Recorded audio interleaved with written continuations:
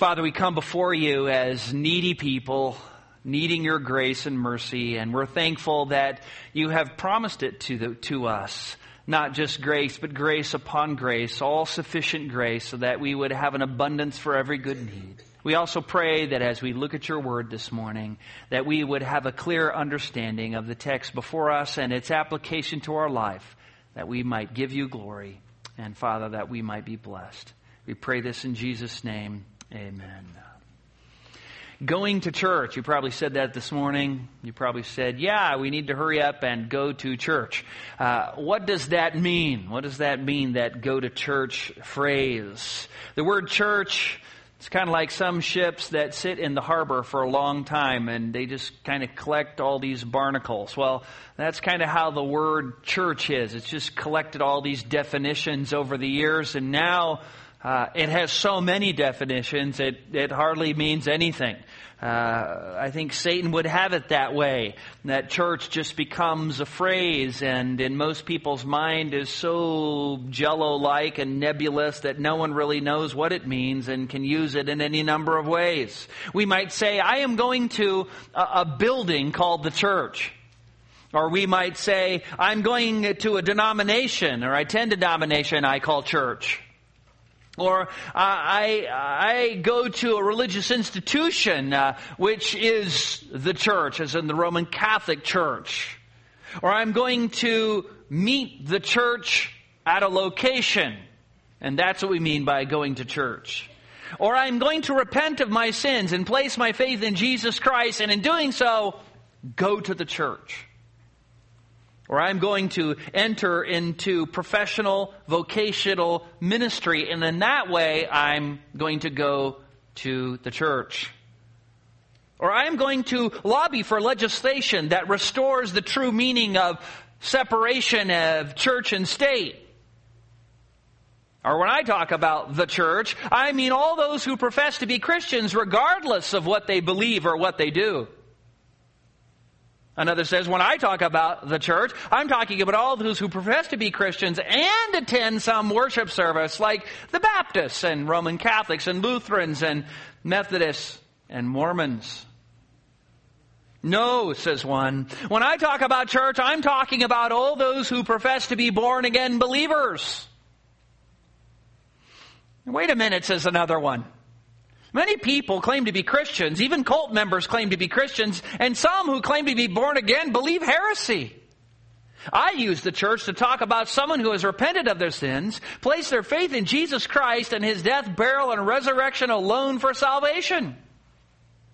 Another pipes in. When I use the word church, I am speaking of all true believers of all ages, whether in heaven or on earth, and those who are truly in the spiritual body of Christ called the church. Now, those are 12 definitions for the 12 apostles. They have nothing to do with the 12 apostles. But those are just 12. So I'm going to stop there. There's so many definitions of the church that you think, well, yeah. And I think a lot of us use the word church in a lot of these different ways, and I think it can legitimately be used in some of these ways.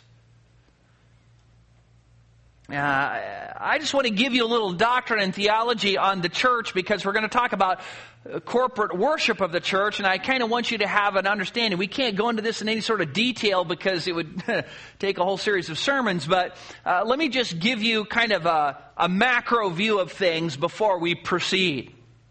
When a sinner hears the gospel and repents of their sin, believes in Jesus Christ alone for salvation, and is saved by grace alone, through faith alone, in Christ alone, when they are transformed by the Holy Spirit, turned into new creatures in Christ, adopted into the family of God, justified, sanctified, redeemed, forgiven of all their sins, have all their sins atoned for, when they are baptized by the Holy Spirit into that spiritual entity called the church, the body of Christ, they are part of what is called the universal church, the church of all true believers, whether in heaven or on earth. All true believers are part of this universal church. So there is that kind of definition. The assembly of believers is really what the word church means. The word church means just literal, called out to an assembly. That's really what it means. Called out, those called out into an assembly. And you say, well, called out from what? Called out from sin. Called out from slavery to Satan. Called out from darkness into light. Called out from being children who have God's wrath biting on them to children who now have eternal life. Now, when you start talking about the church and you start dialoguing with people about the church, there is this huge problem, and it's kind of a problem. It's an irritation. It's something we all have to deal with, and that is this. We don't really know who for certain is in the church, if we're speaking of the church of true believers. You know, I may know you, and you may know me, and I may see you here every Sunday, and you see me here every Sunday. I see you doing things, you see me doing things. And I'm pretty sure you know Christ, and you're pretty sure I know Christ. But we all know that there are pastors who have, after pastoring for years, gone apostate, walked away from the faith. There are those who, after many, many years of serving, just have given up on the church. We know that Jesus said, many will come to me in that day and say, Lord, Lord, have we not? And then they list all the good deeds that they did in the church. And he says, depart from me, you workers of iniquity. I never knew you. And so we can't be absolutely certain that somebody is in the universal church, though we can be very certain they are in the local church. I see you. You're here. I know you're here.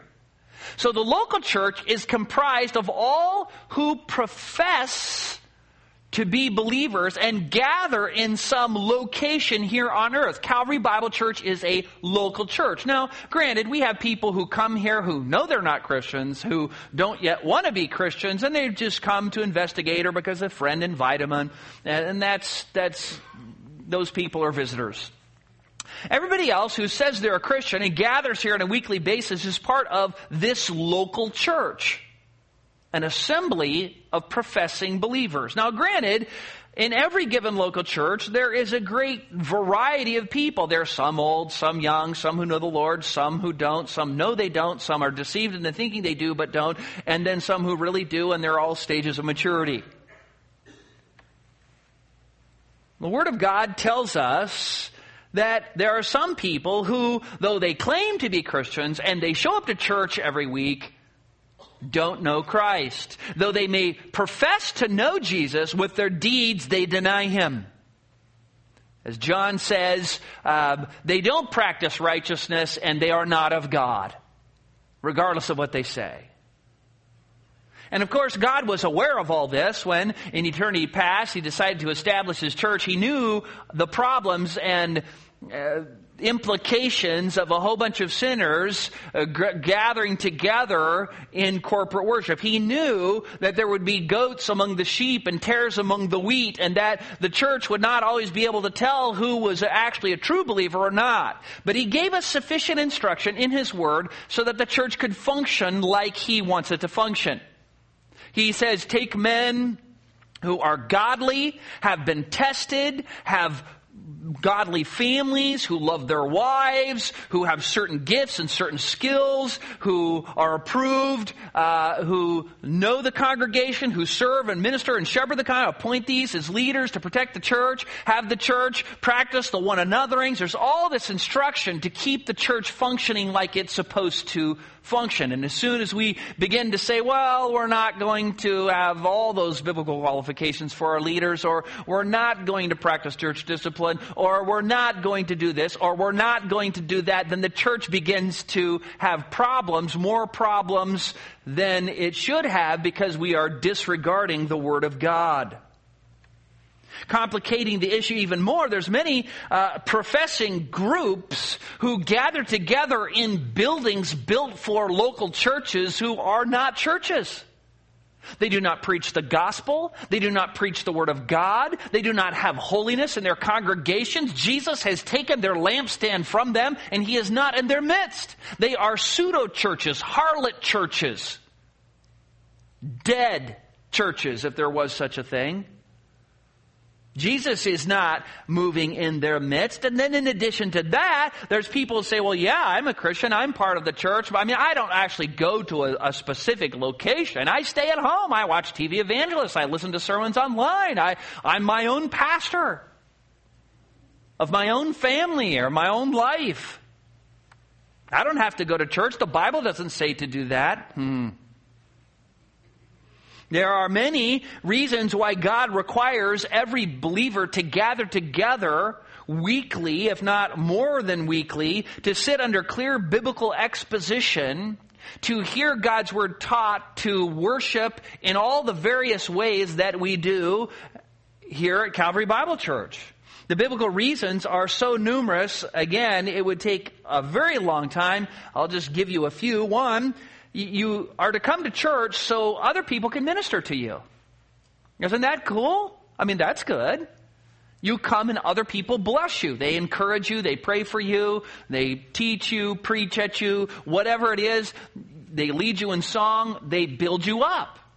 Secondly, you are to come and assemble with believers so you can build other people up. You have spiritual gifts. You are called to use those gifts, as each one has a special gift. Employ it in serving one another as good stewards of the manifold grace of God. You are to use your spiritual gifts, your time, your resources, your energy to bless other people. Third, you are to be shepherded by biblically qualified elders, and you are to submit to their leadership so that you're protected, so that you don't wander off, so you don't become an island to your own self. Fourth, you are to get involved in giving.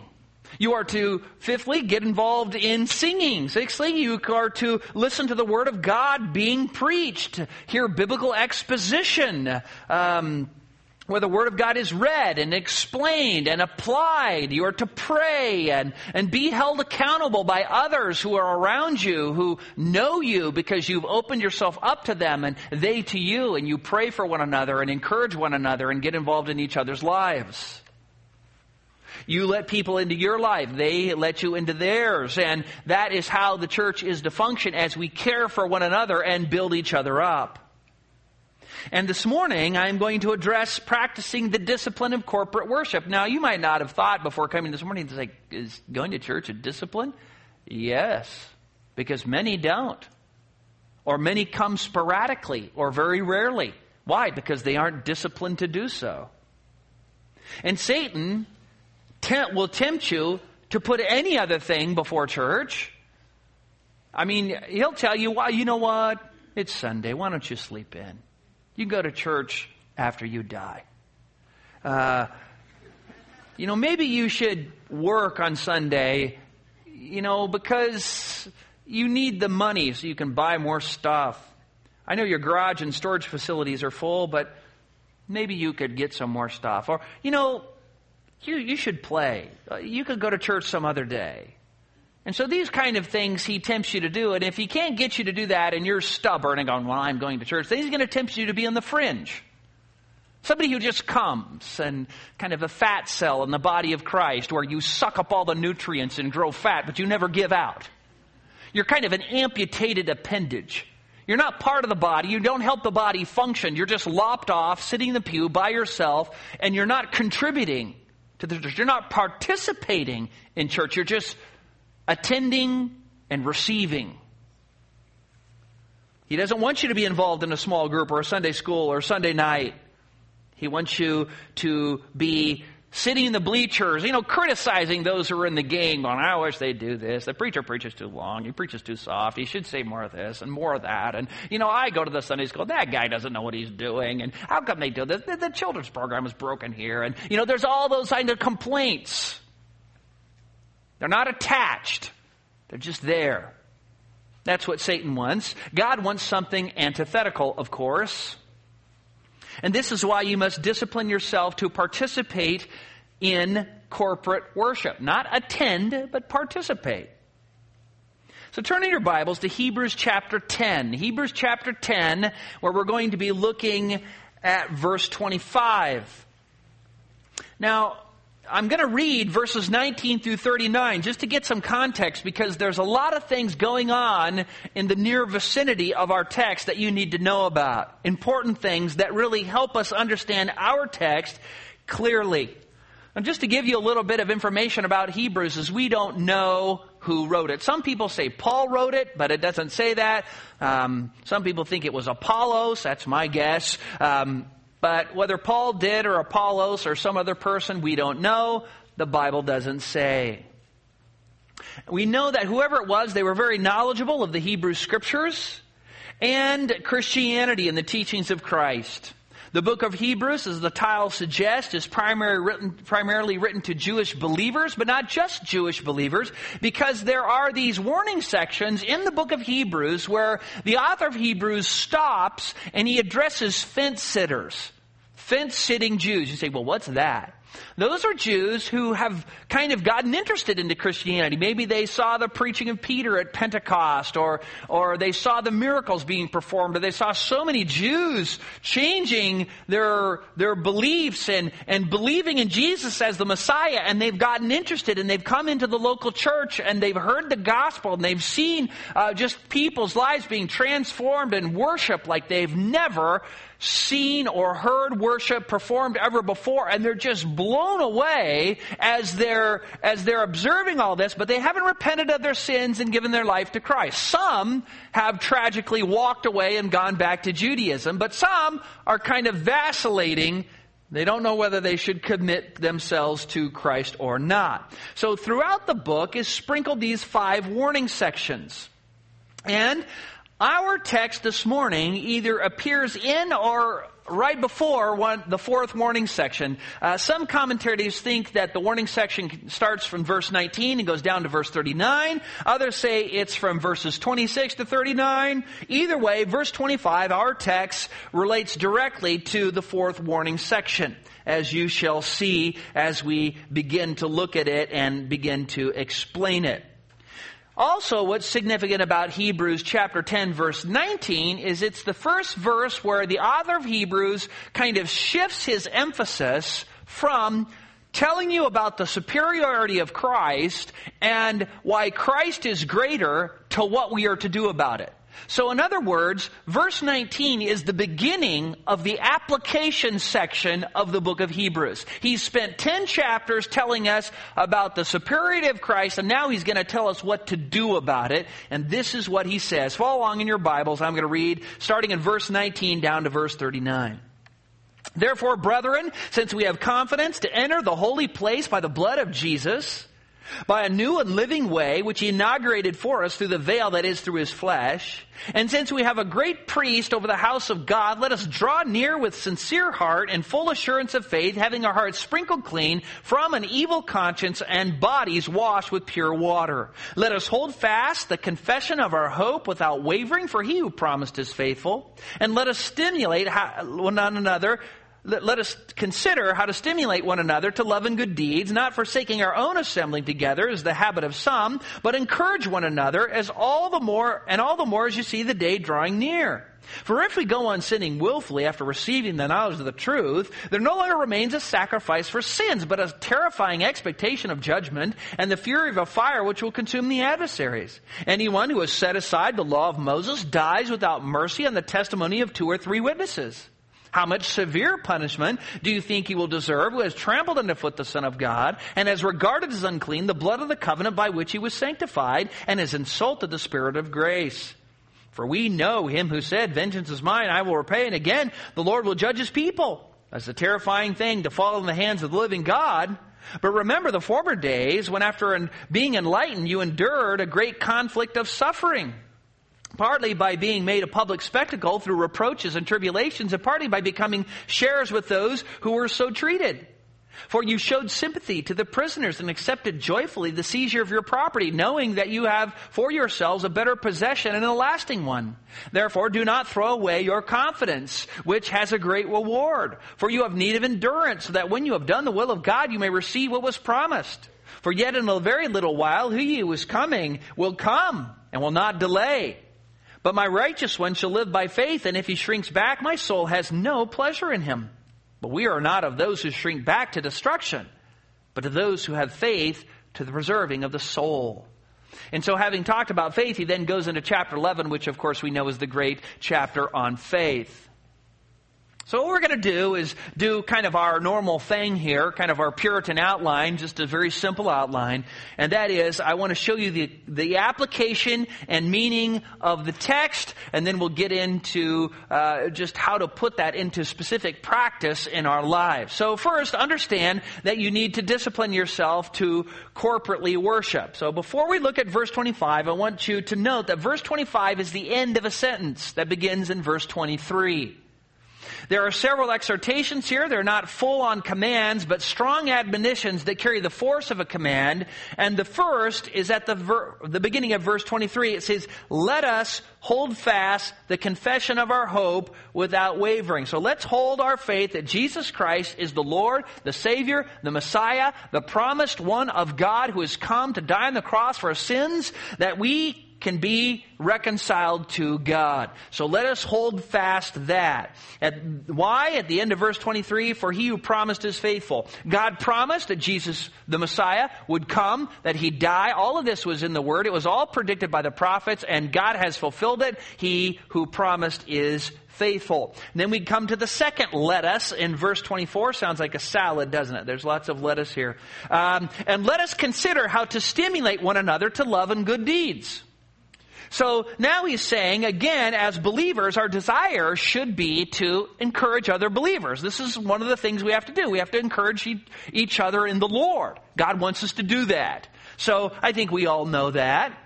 We use our skills, our talents, our spiritual gifts, our time, our energy, our words to practice the one another's. And of course, there's a whole dump truck load of those in the Bible. How specifically are we to stimulate one another to love and good deeds? Well, he tells us, look at verse 25, our text, not forsaking our own assembling together, as is the habit of some, but encouraging one another, and all the more as you see the day drawing near. Verse 25 explains the sphere in which the exhortation of verse 24 is to take place. In other words, we are to encourage and stimulate one another to love and good deeds in the context of corporate worship. Gathering together on Sundays or Wednesday nights or whenever it happens. Verse 26 and following contains some very scary words that relate specifically to verse 25. Now I'm just going to read verses 26 through 31 again. I just kind of went through very casually before, but I'm going to put the emphasis that needs to be there. These are some of the scariest verses in all of the New Testament, if not the Bible. And he says this, for if we go on sinning willfully after receiving the knowledge of the truth, there no longer remains a sacrifice for sins, but a certain terrifying expectation of judgment and the fury of a fire which will consume the adversaries. Anyone who has set aside the law of Moses dies without mercy on the testimony of two or three witnesses. How much severe punishment do you think he will deserve who has trampled underfoot the Son of God, who has regarded as unclean the blood of the covenant by which he was sanctified, and has insulted the Spirit of grace?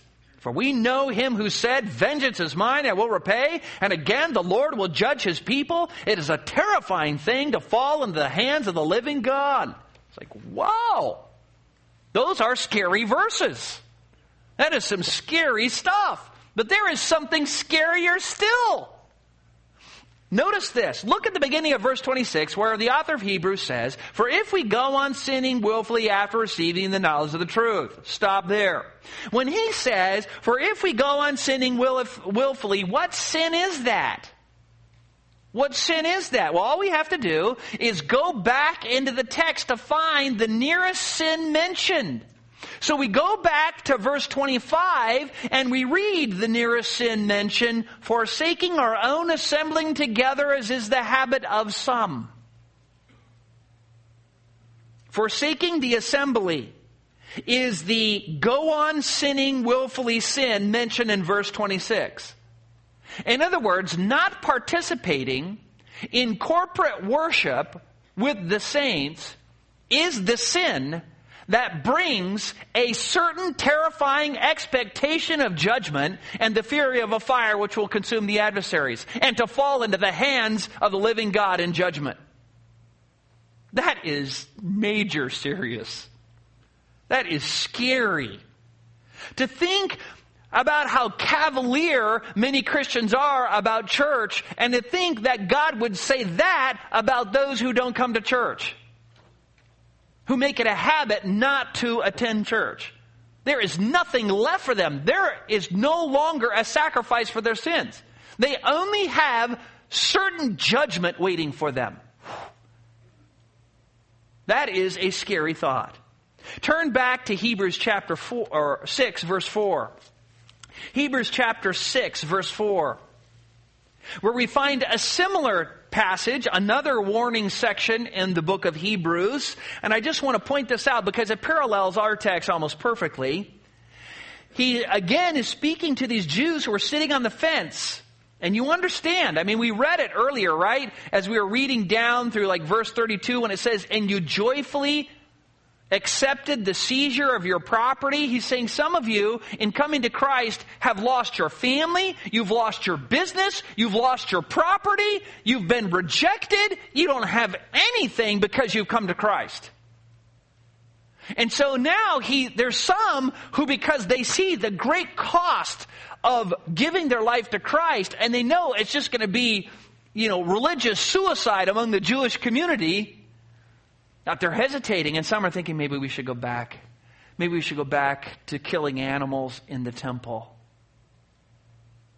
And this is what he says starting in verse 4 of Hebrews 6. For in the case of those who have once been enlightened and have tasted of the heavenly gift and have been made partakers of the Holy Spirit and have tasted of the good word of God and the powers of the age to come and then have fallen away, it is impossible to renew them again to repentance, since they again crucified to themselves the Son of God and put him to open shame. They were enlightened. That is, they came into the church, heard the gospel being preached, and they understood who Jesus is and what he accomplished on the cross.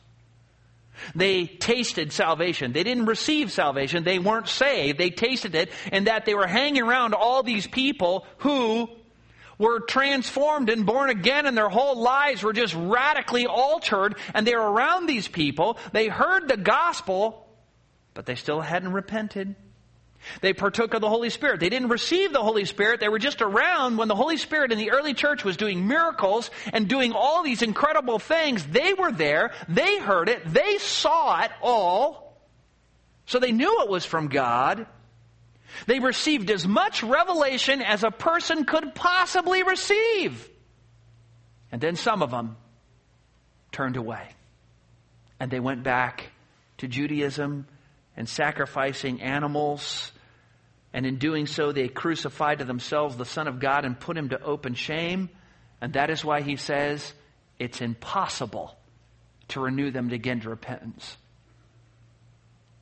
Thus, if you go back to our text, in Hebrews chapter 10, you look at verse 26, he's basically saying the same thing. There no longer remains a sacrifice for sins, which is another way of saying it is impossible to renew them again to repentance. In other words, they have sealed their doom by rejecting the full revelation of Christ, and their doom is certain in that they have departed from the fellowship of the believers. Now, what's amazing is that Hebrews 10:25 tells us that corporate worship is the touchstone, the acid test of a person's true spiritual identity in this regard. All true believers who are saved by grace want to come to church. They love God's people. They love worshiping God with God's people. They love serving God's people. They want to obey God and all those one another's and all those things the Bible commands them to do in the context of the local church. They want to do them all because they want to give God glory. And so they want to come and participate in corporate worship. Yes, there are the exceptions, if you are in prison for your faith, then, you can't come this morning. It's okay. Or if you're sick, or maybe you're too old and fragile to make it anymore. Or maybe, you work on a nuclear submarine 20,000 leagues under the sea and you're the only believer among all those unbelievers and, you can't do it. Okay, that's all right. But the rule, the norm, the standard is for believers to make it a priority and get to church, to public worship, and to corporately be involved in worship with God's people. That's normal Christianity. They make it a priority to do so. You say, well, what about those people who don't? Or what about those people who kind of used to, and then they kind of quit coming to church, and now they're not going to church anymore? John tells us about them in 1 John 2:19, where he says, of those who used to participate in corporate worship but no longer do, they went out from us, but they were really not of us. For if they had been of us, they would have remained with us, but they went out so that it may be shown that they're all not of us. They're not Christians. They are what the New Testament calls apostates. An apostate is a well-informed unbeliever who for a time participated in the church and having left has nothing to await them but a certain terrifying expectation of judgment. They've received all the revelation they need to come to Christ. They just reject it. They've experienced fellowship and singing and corporate worship and heard baptism testimonies and all those things and then have walked away. Now, all of that is necessary to understand really our text and the force of our text. And our text really has 4 key concepts concerning corporate worship that if you heed these, you will be blessed by God, you will be built up in your faith, and God will be glorified. I want you to look at them quickly. First, we are told what not to do. We are given a negative exhortation, verse 25, not forsaking our own assembling together. Here the word forsake is a very strong word. It's that word that is used in Matthew 27, verse 46, when Jesus is hanging on the cross and he says, my God, why have you forsaken me? Abandonment. It's that word that Paul used in speaking of Demas, his disciple, who, having loved this present world, departed from him, forsook him. The word translated forsake is almost always used in speaking of forsaking someone or something because there's some sort of danger or consequence involved. At that time, when you became a Christian, you were putting your life on the line. I mean, we read it. The people were having all their property seized. They were being rejected. They were losing all to follow Christ. So there was danger, and that's why these people were sitting on the fence because I think they knew that this was probably true, but they just couldn't find the strength within themselves to commit to Christ because they saw the great consequence that would come as a result of it. So they turned away from Christ and Christianity. So verse 25 is aimed directly at the fence sitters who haven't repented, committed themselves, aren't serving, aren't giving, aren't participating. They're just fringe people in the congregation. Secondly, we are given a negative example to avoid at all costs. Look at the middle of verse 25. As is the habit of some. Some had already left. As a habit, they didn't show up. They showed up on Easter and Christmas. And when we treat corporate worship that way, when it means that little to us, it is a certain indicator that we don't know Christ and only judgment awaits us. The word habit means just that, the custom, the manner, the way you usually operate. And it doesn't mean you can never go camping and miss worship for a week or go on vacation and miss a couple weeks. It doesn't mean you can't be a doctor and you're called in to do emergency surgery on Sunday morning and you miss a service. It doesn't mean that. It means if you make it the habit of not showing up, you have gone apostate, even if you show up a little. Third, we are given a positive exhortation to counterbalance the negative one, but in contrast to forsaking the assembly as the habit of some, but encourage one another. So this is a present active participle. You are to be encouraging one another. As the New American Standard or English Standard Version has it, the New King James has exhorting. It means to exhort, implore, urge, beg, entreat, comfort, encourage. It has a huge variety of meanings. It's all those things that happen when you get together with other believers. You say, man, keep reading your Bible. Yeah, let me pray for you. Brother, sister, that's contrary to the Word of God. It's all of those appealings and beggings and exhortings and admonishings and all those things that happen when you get together with other believers who care about you. That's what verse 24 describes as stimulating one another to love and good deeds. The same thing. You come to church to be blessed. You come to church to bless others and to build everybody up. The church, when it meets corporately, is where you get your spiritual gas tank filled up. And where you help other people fill up their spiritual gas tank so you can run until you come together again. And then fourth, we have seen the negative exhortation, don't forsake corporate worship. The negative example, as is the habit of some. The positive exhortation, but encourage one another. And finally, we're given the frequency of how much we should be involved in corporate worship. He says the end of verse 25, and all the more as you see the day drawing near. Notice he doesn't say every Sunday or 92 times a year, or he doesn't give a number. He just says, as you see the day drawing near. What day? Well, he goes on to describe it as the day of Christ. Well, how do we know if the day of Christ is coming near? Well, if you were to go to certain texts like Matthew 24, where Jesus describes the birth pangs of his coming, he said, look for things like this.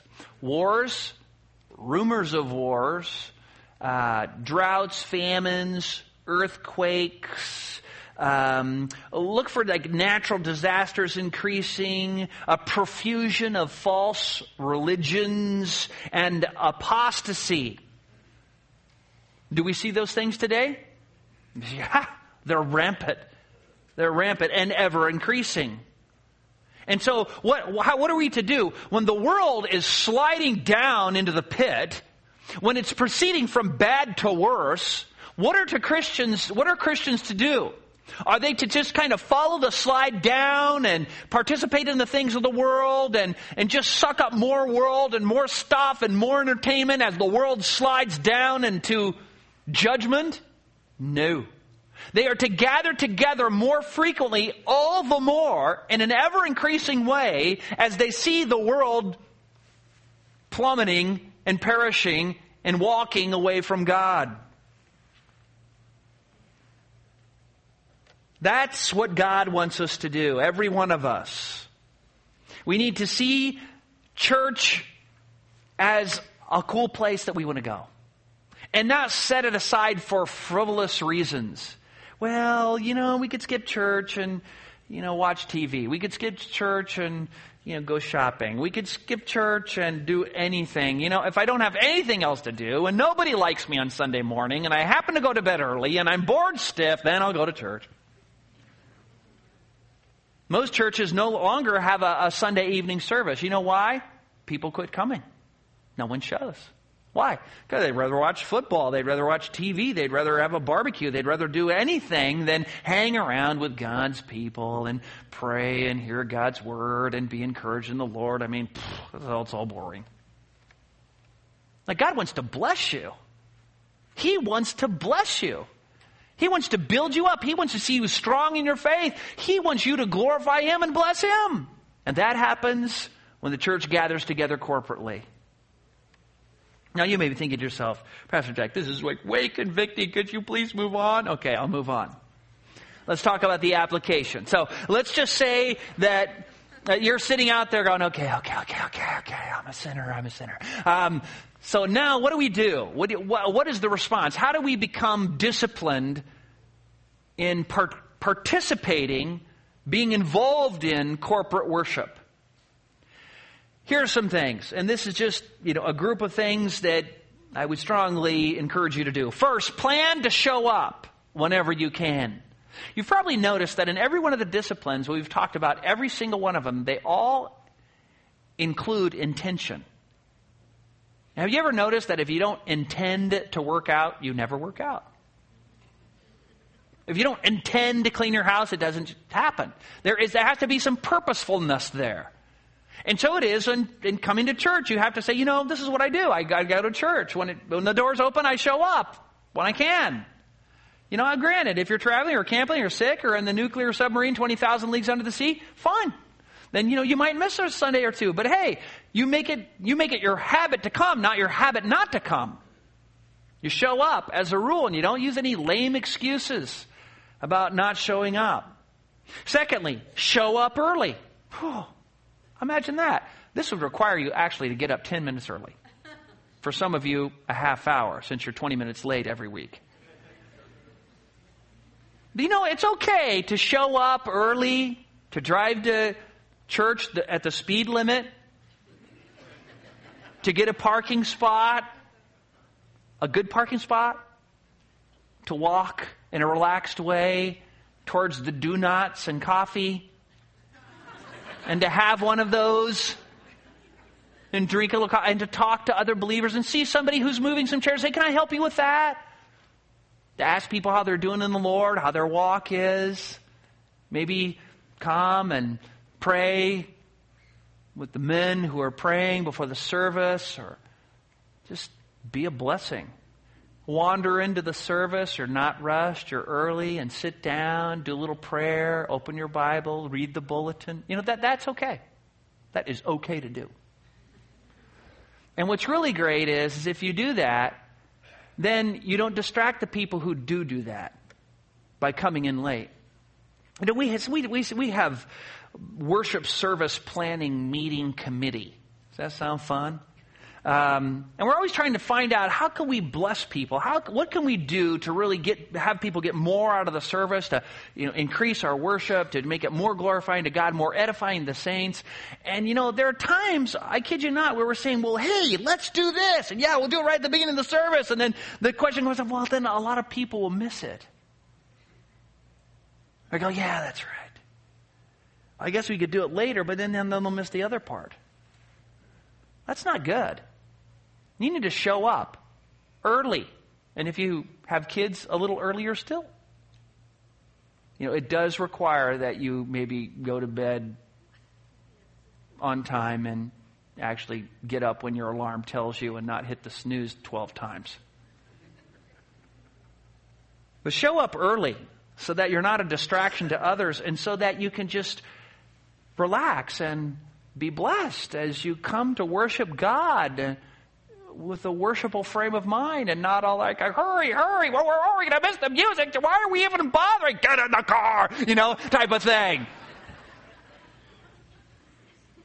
Third, seek to be a blessing to others.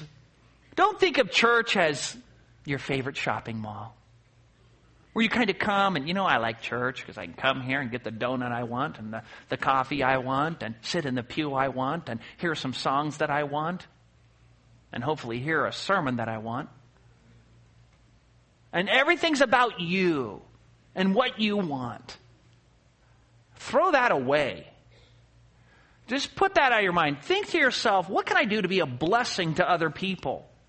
How can I come with a cheerful heart to encourage other people? How can I, seek out people who are on the fringe? There's always those people in church. You know who they are. They come, they're the first time, they're kind of sitting there going, I don't know anybody here. And everybody looks at them like, that person looks like they don't know anybody, so I'm going to stay away from them. I mean, granted, there are those people who kind of have their arms crossed like this, like, I dare you to talk to me. And then they write down, this is the most unfriendly church I have ever been to in my life. Those are the people you need to go to and say, pal, what happened? Have you been eating dill pickles? Go be a blessing to other person. Serve. Come ready to give and to use your time and energy and resources to bless other people. Fourth, plan to give before you show up.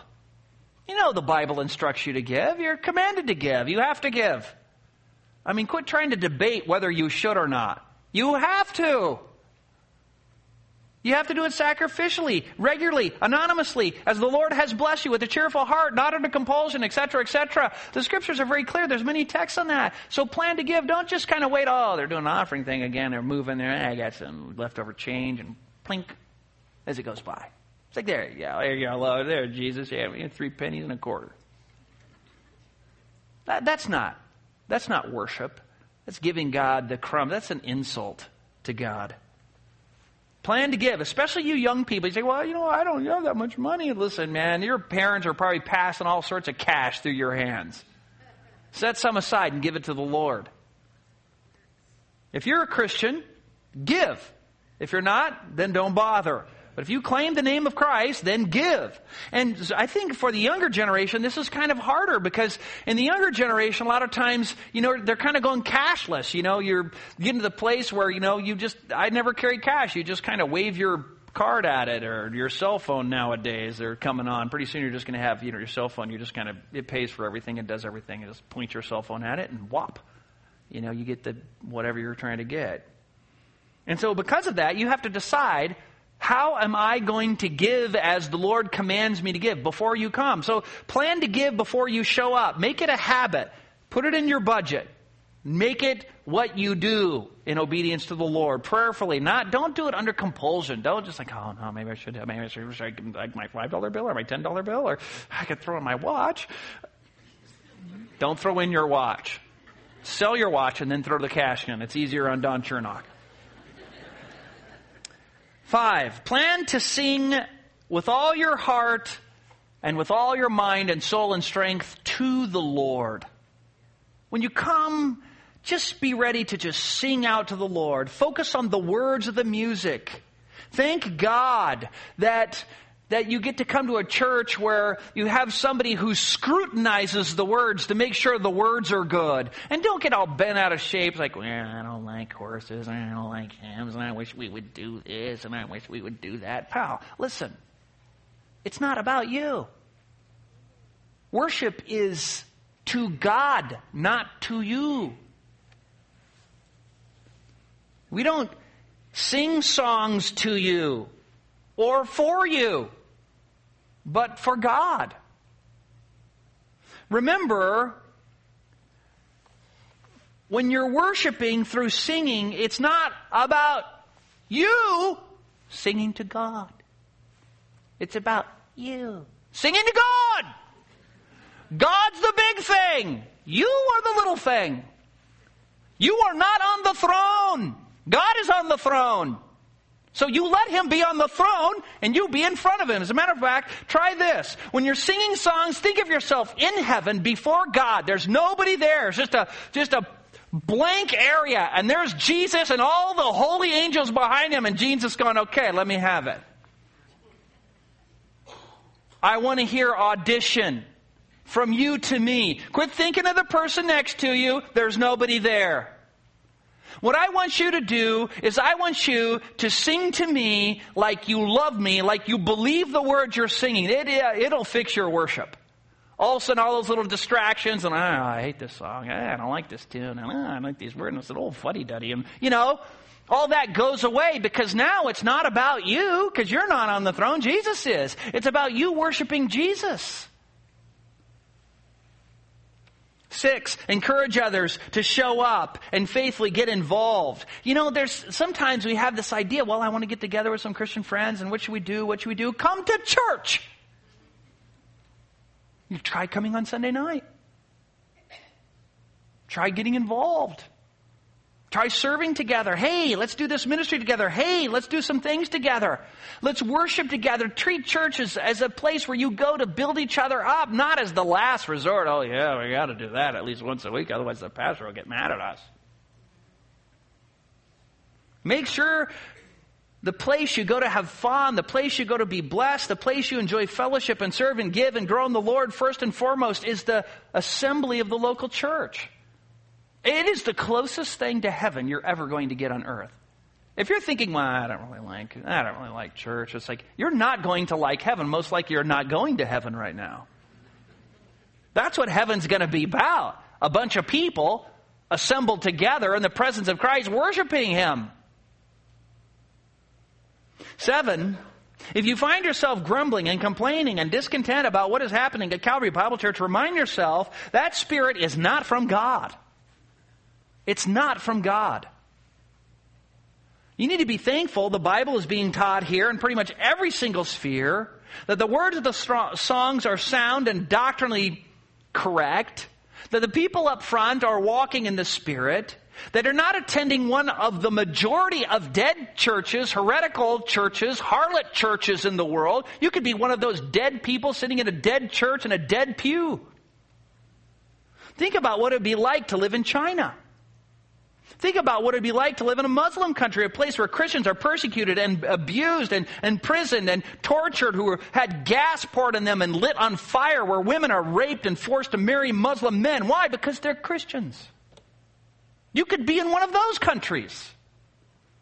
You know, read the Voice of the Martyrs magazine and learn about all those Christians who are suffering because they gathered together in some little huddle out in the jungle and were caught and then killed and driven off. Read the new Fox's Book of Martyrs, where it just gives you a whole new perspective and attitude adjustment about the blessings of what you have here. You've got so much. We've got a shopping mall of programs.